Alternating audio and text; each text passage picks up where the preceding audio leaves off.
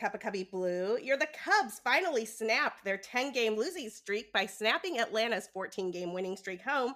For Cubs baseball news, updates, and banter, we're the official podcast of Bleed Cubby Blue. You can find us wherever you get your podcasts. I'm Sarah Sanchez. I write about the Cubs and the StubHub disaster and more at Bleed Cubby Blue.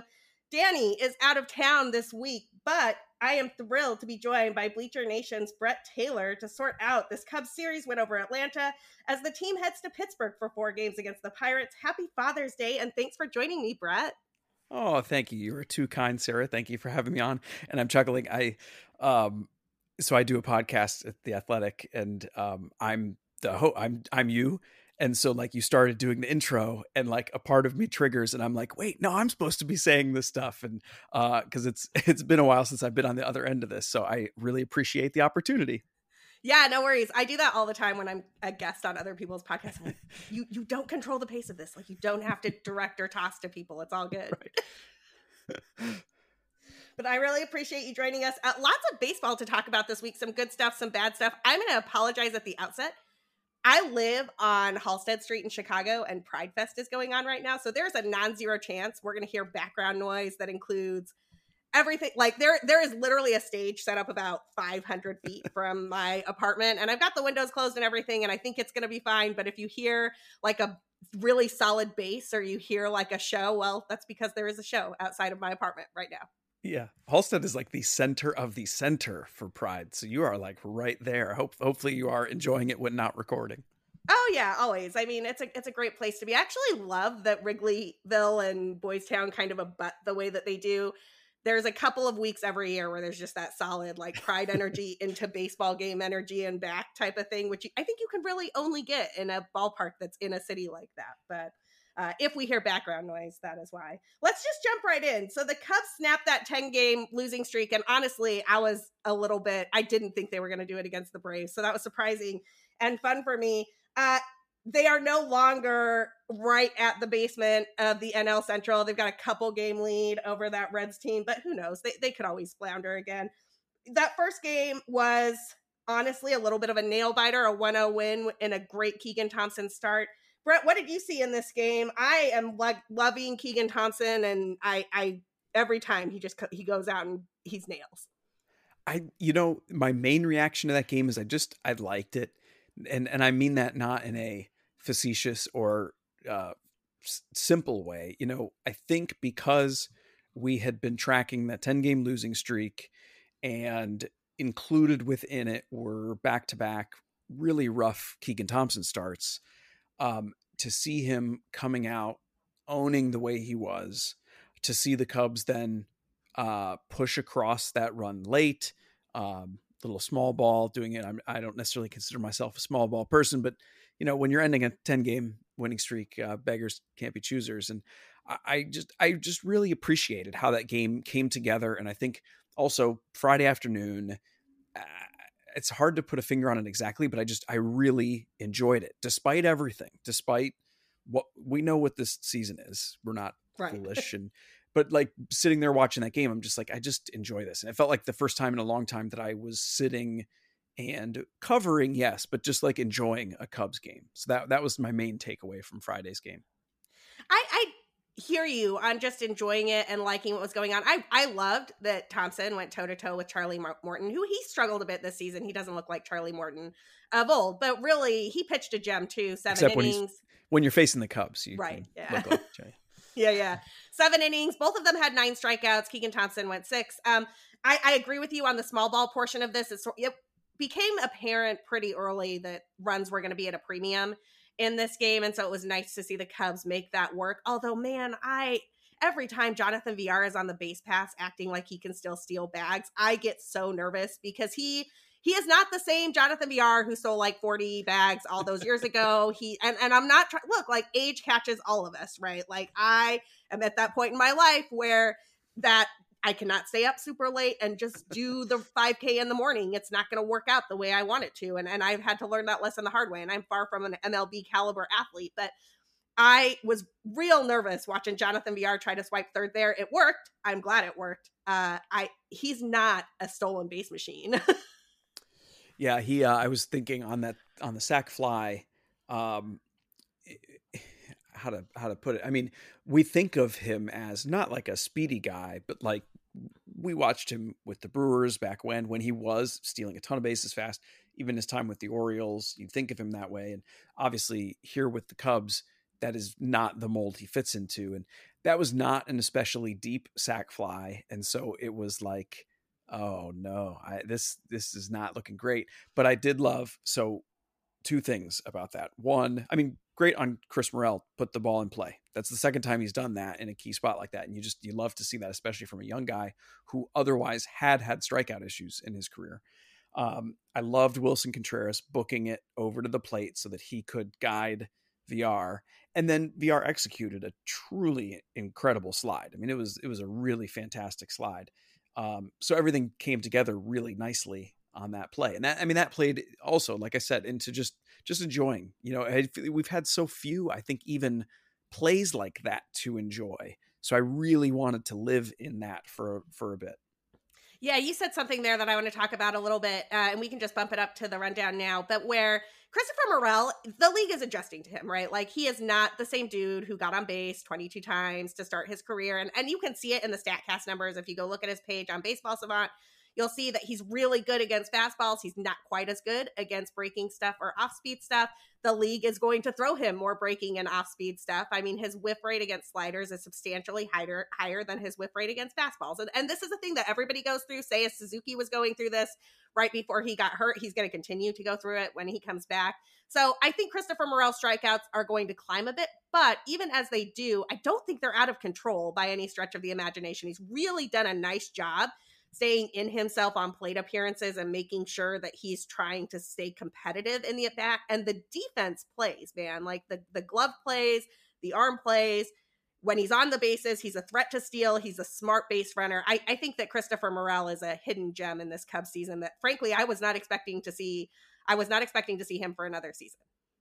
No, and even when we did, I don't think any of us were expecting him to be this impactful whenever he did arrive. And I think you nailed a really important part of his value, which is that defensive versatility, where he's not just a guy who can play anywhere. He's going to play pretty well just about anywhere. And we've really only seen him primarily in center field right now because that's where the Cubs' need is.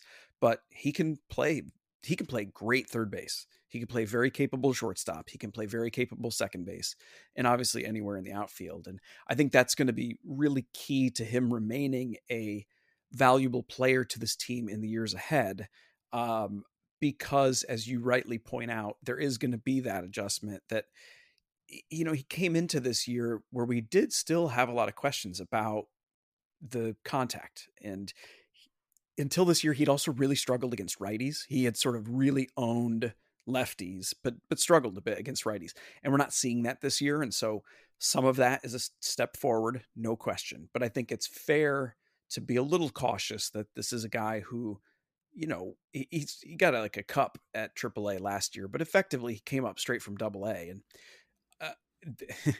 there's going to be hurdles and adjustments for a guy like that. And I hope everybody stays on board, because what he's shown so far is a talent level commensurate with being a quality big league player. Like, I don't think you can deny that at this point. It's just going to be a matter of refining at the edges, seeing him continue to develop, to learn the pitchers better, learn how they're going to attack him, all of that stuff. But yeah, he's been one of the brightest spots this year. The place I would like to see him get some more reps, and I think you're absolutely right about remembering like where he came from. He has taken such a huge leap forward on this MLB stint. Like, he's walking more and striking out less than he has at most stops in the minor leagues. That's a very difficult thing to do when you move from, say, high A to AA. It is a functionally, I don't know of a guy who's done it going from AA to the majors and done it so well. It's really quite impressive to see, but I would love to see him at second base a little bit. It seems like the Cubs are going to play out the string with Jason Hayward, and I know you and I both have opinions about that, but we don't make that decision. That's a decision for people above our pay grade. If Jason Hayward is going to move back to center field when Seiya Suzuki comes back, second base is really a place where the Cubs could use a better bat, and the glove will play there. I am over watching Andrelton Simmons get at bats. His OPS yesterday when I was at the ballpark was at 400 and went down to 393 at one point during the game. And that is not his on base. That is not his slugging. That is the two of them combined. Stellar on base percentage there. It would be. Yeah, I'm with you. And what's going to be interesting is um with Nick Madrigal out, he's got the groin injury that he seemed to suggest was not serious. Um, David Ross and Jed Hoyer, while not necessarily speaking specifically to the groin injury being terrible, kind of hinted at the idea that physically they aren't sure Madrigal is. I don't want to say not 100% because that makes you think of like the injury stuff, but like physically is not aligned, I guess, and so that's what's maybe primarily impeding his ability to make reasonable contact because he is not this year. He's just flat out made among the worst contact in baseball, and I think it's going to be interesting to see what the Cubs do with him in terms of does he actually spend some meaningful time at Iowa this time around? And I've talked before about the fact that while a lot of us came into this year sort of at a gut level feeling like, oh yeah, Nick Madrigal's an established big leaguer. He's the second baseman. You know, when you really look back at his track record and the trajectory, he had 2 shortened seasons and almost no time in the upper minors. He was successful, so you sort of elide over that. But when he's not being successful and he's still very young, then you start to check yourself and say, okay, wait, maybe it is reasonable for this guy to get some more time in the upper minors. And if we see that, we also got David Bodie coming back. He was raking this weekend at Iowa. And I don't expect the Cubs necessarily to say, okay, this is a chance to, give him those starts at second base. I wouldn't bet on that, but I also wouldn't say it's impossible. So keep that sort of in mind. And then, like you said, the thing that would make all of this so much easier is if Jason Hayward weren't commanding starts every day, because then regardless of, say, a Suzuki returning, regardless of what happens at second base, you're not going to have to worry about finding regular starts for Christopher Morel because you're going to be able to slot him in wherever Hayward would have been. So that's where I feel like it's coming to a head. I'd love to see him at second base more if that opportunity came up, but I wonder timing wise, if say a Suzuki and Nick Madrigal and or David Bodie come back at the same time, it's going to come down to Morel or Hayward. And I don't even want to have that conversation. Yeah, no, we're not going to have that conversation today. It's too nice of a day. I wouldn't do that to you on Father's Day. I will say that the Nick Madrigal point is well taken. I did a bit of a deep dive on him a few weeks ago, and I'm waiting for some more data before I go live with it. But the thing about Nick Madrigal that is really interesting, he's one of these like savant level contact bats, right? Like his special skill in baseball is that he can make the bat hit the ball and put it into play no matter what. He doesn't have a bunch of power. He's not the guy who's going to hit you 20 home runs. He's not going to hit you 5 home runs, but he can make contact with any count, really. And that has always been his special skill. And that's not happening right now. He has done that at every level he's ever played at. He has done that at every minor league level. He has done that in the major leagues. We know that's a skill that he has. And I think that what you said about him just not being aligned is correct. Like, it's not like yes, there's all these lingering injuries. He's very young. He came off major leg surgery, and he's not quite back to the level that he has been with that contact skill.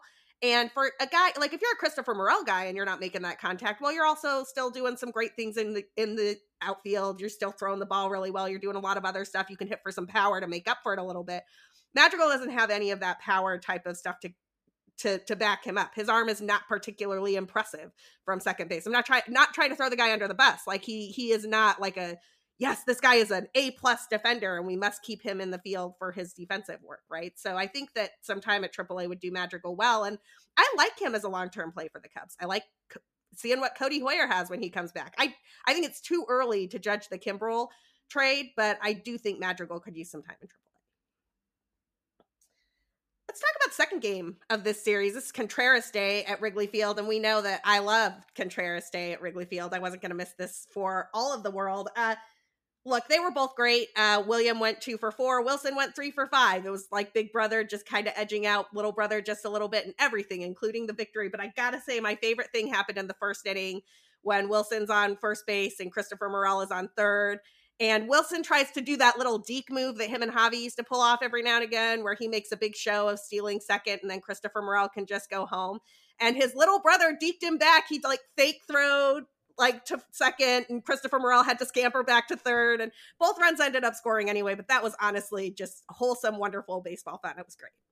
Oh, I just that embodies so well. And then some of Wilson's comments after the game, that combination of how sweet this is that it's two brothers getting to play together at the highest level, knowing what they've gone through to get there, but then also they are brothers who want to beat each other, and maybe even more than that, don't want to lose to each other. You know, there is a difference between wanting to win and not wanting to lose.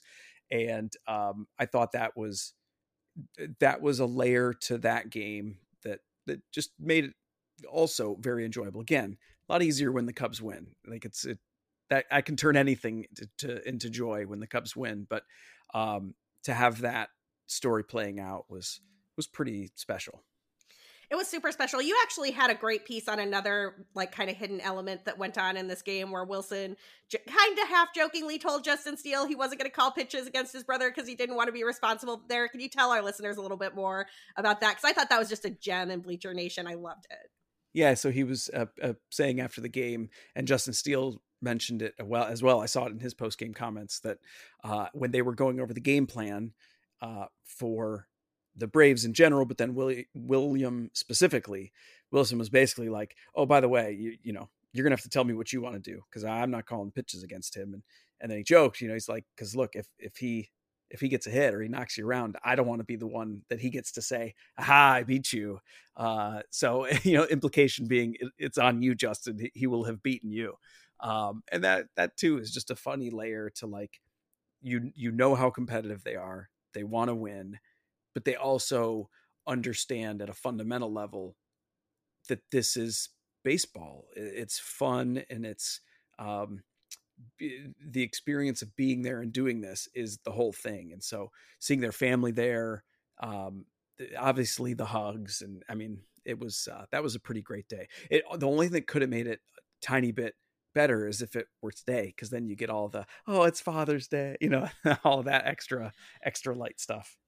Yeah, I saw the family on the field afterwards, and the Joe over at Obvious Shirts had made the Contreras dad, Contreras mom shirts, and you had Wilson's dad had the William jersey on. He had the Braves jersey on, but he had Wilson's All-Star hat on and the Contreras dad shirt, and I was just like, this is the greatest thing. I just can't even imagine the pride that their parents must have had. It was so fun. The other thing that was awesome in this game that I want to talk about a little bit, Justin Steele did not look 100% awesome the entire time. That fifth inning was a battle for sure. There were a couple walks there that I'm sure he would love to have back, but David Ross did not go get him. Admittedly, the bullpen has not been nails when David Ross has brought them in recently, and I thought that it was telling. One, it's telling on a depth level, right? This team does not have a ton of depth right now, and we saw that exposed during the 10-game losing streak. So, but Ross really let Steele have, this is your inning, and what happens in this inning is going to determine the game, and you're going to get in it or you're not going to get out of it, and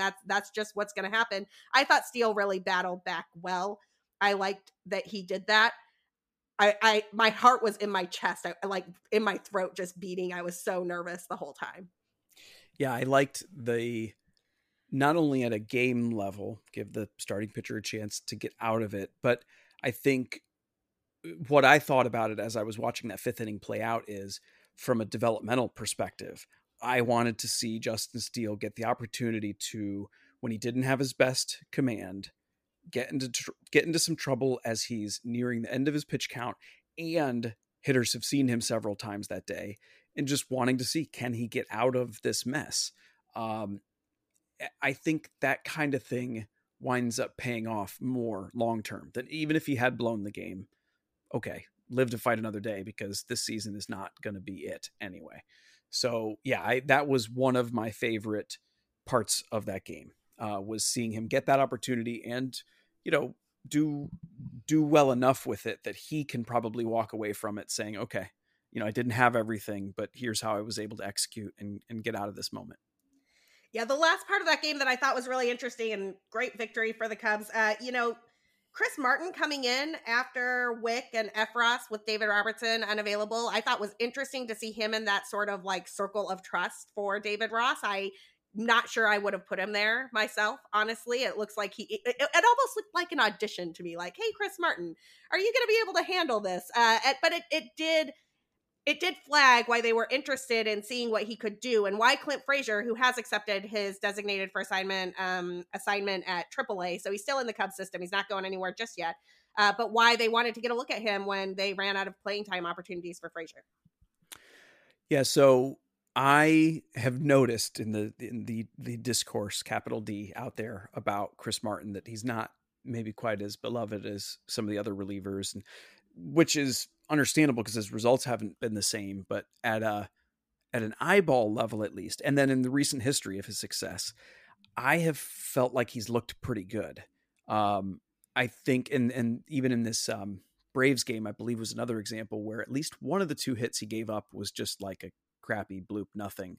I feel like he's had some really bad luck, which, you know, I know how people take that, but I think if you dig in, and I plan to, I think he has been better than the surface level numbers, and I think you are right to note that it seemed like when certain other guys were not available, David Ross was like, well, this is the sort of next guy up. Like, I think Chris Martin at this point is maybe a little more trusted than Michael Givens, for example. For sure. Because Givens has been great at times, but when he's been off, it's like he's very wild, and then his fastball is wild in the zone, and he's given up dingers.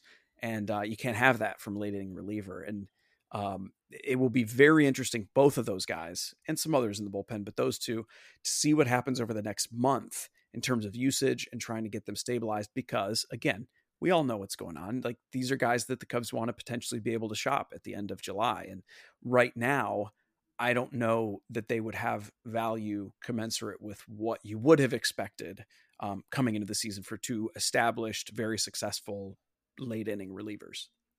You know, Michael Givens, I'm glad you brought up Michael Givens. I'm fascinated by him. My friend Mikey Ajedo over at Baseball Prospectus did a really nice write-up on him before he signed with the Cubs, actually, just looking at his stuff and how good it is, even though it is not always effective, which is exactly what you just flagged right there. But the thing about Givens in particular, every time he comes in, it reminds me of the old Justin Wilson experience. It's like, oh, do we get good Justin Wilson today, or do we get bad Justin Wilson today? It's like there was no in between. He was either going to give up the game or he was going to like get out of the inning in 5 pitches and strike out the side. And Michael Givens and Justin Wilson are very similar relievers to my eye. That's too funny. And I hadn't thought of that comparison, but like that was the Justin Wilson experience. Like, he'd come in and he would be so absurdly good that you're like, how does anyone ever touch this guy? And then he would come in and he could not throw a strike to save his life. And the wildest thing about that is pre-Cubs, he'd been like a really significant control guy. Like, that was never an issue with him. And yeah, you wonder if the Cubs were successful in unlocking maybe a little extra stuff that kind of sauced up this when he had the really good outings. He looked extra nasty perhaps, but it maybe it cost him a little something on the control side. Yeah, we are coming up on a quick commercial break for our sponsors, so we're going to take a quick break. On the flip side, we're going to talk about the third game. We're going to do a little bit of a deep dive into Kyle Hendricks, and we're going to preview 4 games in Pittsburgh that start on Monday. But first, a quick break. And we are back. Third game, Dr. Kyle, Mr. Hendo, Dr. Hendo, Mr. Kyle. I don't even know what to do here anymore. I will always love Kyle Hendricks. He was absolutely lights out in 2016 when the Cubs needed him most. He has put together some really good major league seasons and was substantially underrated, in my opinion, for a long period of time.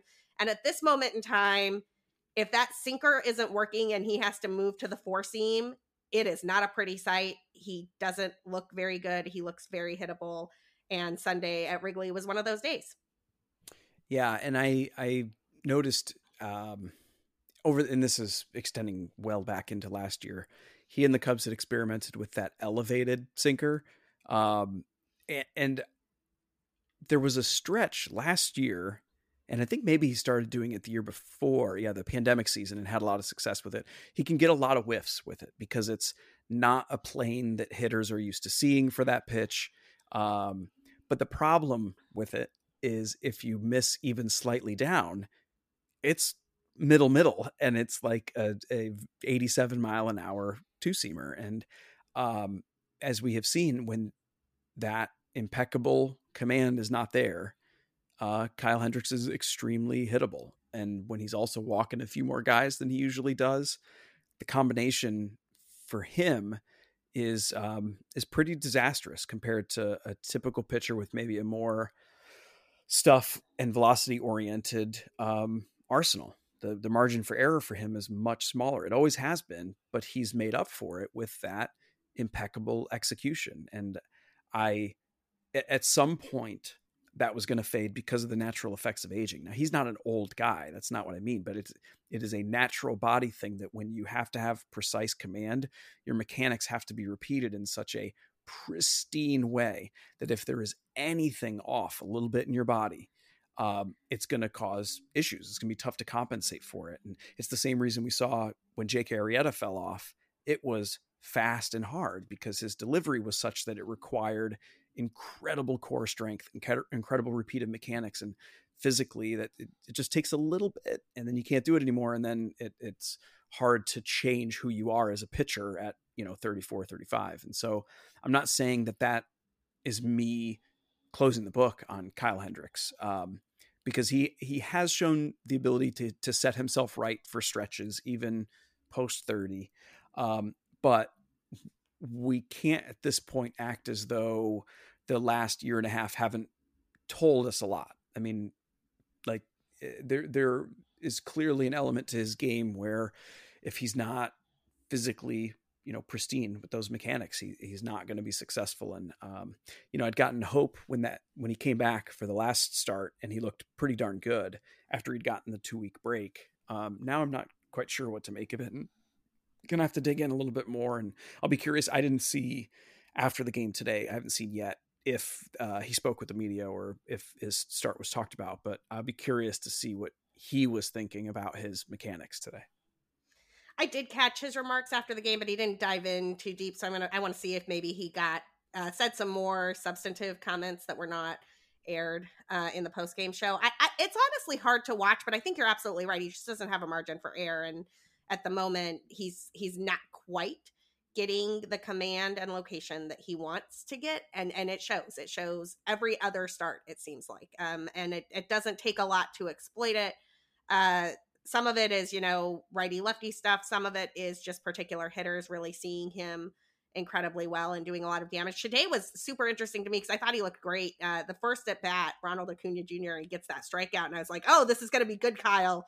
And like 2 batters later, it was gone. I also wonder, and admittedly, this is speculative. There's no way to prove it because you wouldn't be able to go back and track it for all of his starts. But I wonder how much the tinkering with the ball has impacted Kyle Hendricks. I have this theory that we wondered that last year. Yeah. Yeah. If you're one of these pitchers who just everything has to be 100% perfect for you to hit your spots, and the ball is changing on you every game just slightly, or the ball is changing on you every couple of months just slightly, I think it probably impacts a Kyle Hendricks type pitcher more than it impacts like a Justin Verlander, right? Yeah. And it's not something we would ever really be able to find out, not only because, like you said, it's more or less impossible for us to dig in to each start, but I cannot see Kyle Hendricks being a guy who's going to be like, yeah, they screwed with the ball last year, and then ever since it's never felt consistent, and I can't do what I do because of it. He just never would offer that explanation. And I wonder that too, especially like last year. And I believe he's had more of the same this year. Zach Davies was a very good control command pitcher with a similarly thin margin for error for many years with the Brewers and then with the Padres. And then 2021 comes along and they are explicitly using a different ball, and he's not the same pitcher. And again, I'm not offering excuses for these guys. They don't need me to do it, but I do think that's a very fair point to wonder, and we may never know. Yeah, Luis Castillo is another one who comes to mind. He really struggled at the start of 2021, and he's another guy who sort of has that changeup that really needs to work for him to make his living. And again, like, structures change in baseball all the time. The mound is slightly different. The ball is slightly different. Like, you're going to have bigger bags or whatever at certain levels, and they're going to see if that works, and then they'll see if that changes the game. So it's not like baseball is this thing that never changes, but I do think it's worth noting, like, those changes impact different players differently, right? Like, if you all of a sudden go to a relievers must face 3 batters rule, all the lefty 1-out guys are gone. Like they just are no longer as useful unless they can find some way to get righties out. That's a career ender for like a certain portion of the league. And I feel like some of the ball shenanigans might similarly be maybe not a career ender, but a career impactor more so than others for some pitchers. And I think that's what we're seeing with Kyle Hendricks. Moving on a bit to a slightly brighter note from this game, Adrian Sampson was great. He was outstanding. 4.2 innings pitched, 1 hit, no runs, no earned runs, struck out 5, didn't walk a guy. Great job, Adrian Sampson. Way to save the pen before you head to Pittsburgh. Seriously, and I think 12 whiffs from a guy who, we saw him last year. He's a contact guy. And even with Iowa this year, I think he was striking out under 15%. That's at AAA. And so, look, it's one appearance in a game that was ostensibly over, but like it was weird to see these really ugly looking whiffs coming from a very capable Braves lineup. So I don't know. I would be curious to see him pitch again, not because I'm like selling myself on anything, but just because I want to see how the heck did he do that? On a day where they were seeing the ball really well. I totally agree. I'm interested in more from Adrian Sampson. One last note from this game. Another 2-hit game for Ian Happ. Ian Happ is quietly making an all-star case out there, and I'm here for it. I think that, his thing has always been the peaks are great. The valleys are just so miserable that he's not been very steady like as an all-star caliber player throughout his career, but he has been for the start of 2022, and I would like to see him get the nod. Yeah, and really hitting lefties this year for the first time. He's clearly made some substantial adjustments, and good on him. Yeah, let's talk about where they're going next. The Cubs are headed to Pittsburgh. It's a 4-game set. We'll start Monday night. This team is slightly better on the road, even after that disastrous East Coast road trip. They are still 12-16 on the road this year. They are not very good at Wrigley Field. We won't talk about that. We just talked about that. We won't talk about that. The Cubs are going to roll out Caleb Killian, who gets his 3rd start in the major leagues. Matt Swarmer, who I think is on his 4th start in the major leagues. Keegan Thompson and Justin Steele. Man, if you told me this was going to be the rotation in the middle of June at the start of the season, I would have thought the Cubs, might have the record that they have right now. Not gonna lie. It's funny because we want to see that, like if the season's going to be lost anyway, it's like, okay, then I want to see the young pitchers go. But you're right. If we had this conversation in March, I would be like, what the hell happened? And future me would be like, well, exactly what you think. Like all the pitchers are hurt and out and the team is not very good. And so here's Caleb Killian. Enjoy. I really like Caleb Killian. I got to go to his debut. I actually got to go to a 2nd start as well. He did not look like the same pitcher in both of those starts. I think he's still trying to figure out how to consistently do what he does well, which is locate and get and fool guys. And he's talked about it. He said that he doesn't feel it the same way in his legs. Like he can't quite replicate the motion that he's trying to replicate, and he's trying to feel it out at the big leagues. But the thing I will say about Caleb Killian is that every time he talks to the press, he just seems so even keel about the whole thing. He does not seem like it's overwhelming that he's having worse starts in the majors than he had in AAA. He just seems like a guy who's going to try to figure it out. And I'm excited about that. This is the rotation I thought we would see in September, though, not after the trade deadline, not the rotation that I thought we would see on Father's Day. Yeah.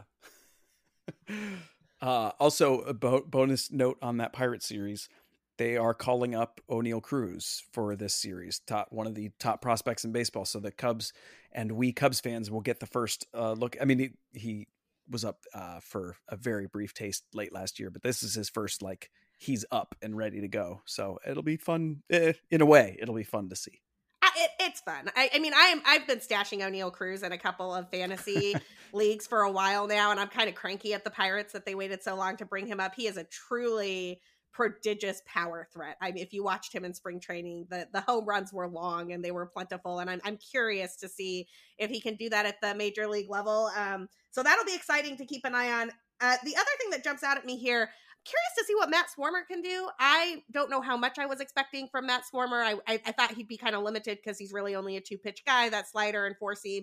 And I think the Yankees exploited that. They very clearly just sat one pitch and pummeled him for a lot of home runs in that bandbox they call a stadium over there in the Bronx. But Matt Swarmer has been effective in all of his other starts. He was very good with that 2-pitch combo against a Cardinals team. that is not easily fooled. Like Nolan Arenado and Paul Goldschmidt, say what you will about them, they can hit, and they were not hitting Mr. Swarmer. So curious to see if he can make that work. Yeah, for sure. I mean, he's got traditionally what you would look at as a potential multi-inning relief arm because he's got a really, really good slider and it makes the four-seamer playable. But how you turn that into a starting pitcher who sees guys 3 times in a game, I don't know how you do it, but I'm fascinated to keep seeing it because, like you said, he outside of that Yankee start, he had made it work, and he kind of can change the shape on his slider a little bit, so it's almost like 2.5 pitches. But yeah, I look forward to seeing him again. Yeah, we'll be keeping an eye on him for sure. Anything interesting to you about the guys we see the Pirates sending out here? We got JT Brubaker, a TBD, Zach Thompson, an old friend Jose Quintana, who could not pitch for the Chicago Cubs to save his life, but appears to be resurrecting himself for our friends in Pittsburgh. And don't sleep on TBD. Dangerous, dangerous righty. No, yeah. I mean, anytime I see Jose Quintana, I mean, a lot of old friends, whenever I see them facing the Cubs, you dread it because if the Cubs hit him, it's like there's no value in that because you're supposed to hit him. He crashed very hard with the Cubs, obviously. But if you don't, then it's like, well, that's just an extra gut shot. So, yeah, I don't love that he's closing out that series. Yeah, we'll see what happens there. Let's close this out with some looks at hot hitters and then just a look at what people can expect from both of our sites, Bleed Cubby Blue and Bleacher Nation, over the next week. The Pirates are kind of cold at the plate right now. They have these, and as always, these numbers are run over the last 5 weeks. I only pull guys who have a WRC plus of 110 or higher with more than 30 plate appearances. So this is not everything, and these are not season-wide numbers. We're just looking at streaks right now. But over the past 5 weeks, Reynolds, Gamble, and Hayes are the guys to keep an eye on for the Pirates, and none of them is a world beater. I mean, you got Brian Reynolds here with a WRC plus of 116. That means he's been 16% better than league average at driving in runs. And then Ben Gamble, our old friend, Cub Killer, Ben Gamble at 111.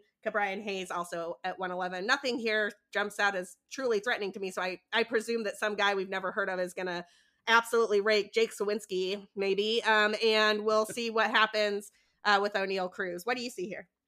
Yeah, and don't sleep on Dan Vogelbach, right? He just he's fun to watch, I think, if nothing else, because he that little skirmish that he had at the plate with Wilson Contreras was very enjoyable to me because it just made no sense at all. I swear, where Wilson was just trying.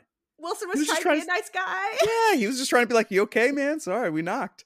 And I think Vogelbach was pissed that he was out, and so he just kind of took it out on Willie. But yeah, I don't expect any additional tensions to flare. But yeah, that should be fun. It really made me wonder if something had happened between those two when they were in the minor leagues together. Because I was like, this is an outsized reaction for a guy checking on you to make sure you are okay. But I agree, that was a funny moment, and I will definitely be keeping my eyes on Mr. Vogelbach. The Cubs offense actually looks quite good in these numbers. They've been bouncing back a little bit. They just had, it feels like they can't fire on all cylinders. If they're hitting well, the starting pitching is good and the bullpen is bad. If the bullpen is good and they're hitting well, the starting pitching is bad, and vice versa. Like, there's always one that is a little bit off, but Wilson Contreras continues to he's a world beater. He is, whatever pressure comes from being on the block at the trade deadline has amped Wilson to another level. And that's all he's ever done his entire career. You put pressure on him, he's like, I will do more. You put pressure on him, he'll do more. And he's got a WRC plus over the last month and change of 170. PJ Higgins also, there's a reason he's playing third base every now and again. He's got a WRC plus of 141. Ian Happ at 139. Christopher Morel has cooled off a little bit. That 129 is quite a bit lower than it used to be. Patrick Wisdom still chilling at 125, and Rafael Ortega quietly making some moves at 123. This offense looks sound if they can keep the pitching intact. What do you see here? I see a lot of the missing names, and I think about how much playing time they're getting, but I won't linger on that. I would like to drop a note on PJ Higgins. I am glad to see that he's getting that playing time, despite now being the third catcher on the roster. I was very glad the Cubs kept him up. He does have that versatility to be able to play the corner infield spots. And I mean, he hit so well at Iowa the last couple of years. And sometimes the bat comes later for catchers. That's not uncommon. And the Cubs may have an opening either at, sort of the third catcher or second catcher next year. And I wanted to see what he's got at the big league level this year so the Cubs can make that 40-man decision on him in the offseason. So I'm pretty excited that he's getting a little bit of run. And I also want to note with Alfonso Rivas coming up again, with Frank Schwindel going on the IL, things did not go well for Rivas the last time around. He uncharacteristic strikeout rate. Clearly, pitchers figured out he's going to handle the fastball very well and not really going to handle the breaking stuff in the zone all that well. So I'm excited to see him, go down, come back up, and sort of start to apply that, because I still believe that there's a big league bat there. I think it's not. I don't know that he's ever going to be a starter at first base for a playoff caliber team, but a complimentary bat who can play first base, can play some corner outfield, can DH when you need, can come off the bench. I like the way he hits. I like the way he looks when he's right. And so I'm glad, I'm not happy that Frank got hurt, but I am happy that the Cubs have sort of a 1-to-1 replacement that they can call on and give Rivas this chance. I really like Rivas, and he's a great defender. He makes really smart defensive plays. He makes plays that Frank Schwindel is not even in the neighborhood of making. No offense to Frank the Tank. I like Frank the Tank, but Alfonso Rivas is a much better defender. I watched him do a couple of just really smart things. Just letting balls drop where they should, or like throwing to second before touching first to make sure you get the force at second on the double play. Just like really fundamentally sound baseball that you need, particularly when you have a staff of starting pitchers who are pitch to contact guys. Like, you need defenders who don't make mental errors, and I think Rivas fits that bill really well. So I agree. I'm glad to see him getting some playing time. I'm going to be keeping an eye on PJ Higgins and his 283, 365, 500 slash line so far across 53 plate appearances this time around with the Cubs. Where can people find you and what you're keeping an eye on this week, Brett Taylor? Well, thank you kindly, and thank you again for having me on, Sarah. This is a lot of fun. We know each other a little bit outside of this space, so it's nice to see you in addition to talking Cubs. But yeah, I'll be over at Bleacher Nation. You can read my stuff there. I primarily cover the Cubs for us over there, and you can also catch me on Twitter at Bleacher Nation, where I say stupid things about hot dogs and also baseball frequently. Must follow account. Bleacher Nation always has great stuff. Like I said, that note about Wilson Contreras not wanting to call pitches against his brother it was just classic Wilson Contreras, but also like the type of stuff that I love seeing out there. And Bleacher Nation does a great job of making sure that those tidbits get to fans. You can find me and all of my baseball takes at BCB_Sarah. You can find my writing at bleedcubbyblue.com. And as always, if you follow the podcast account, we will tweet every episode out there. We will tweet all of the notes that we have from the show there as well. That is at Cup of Cubby Blue. If the Cubs are able to handle this 4-game series against the Pirates and not have Dan Vogelbach go off on them in classic Cubs revenge fashion, you will hear about it here first on at Cup of Cubby Blue. Until next time, go Cubs.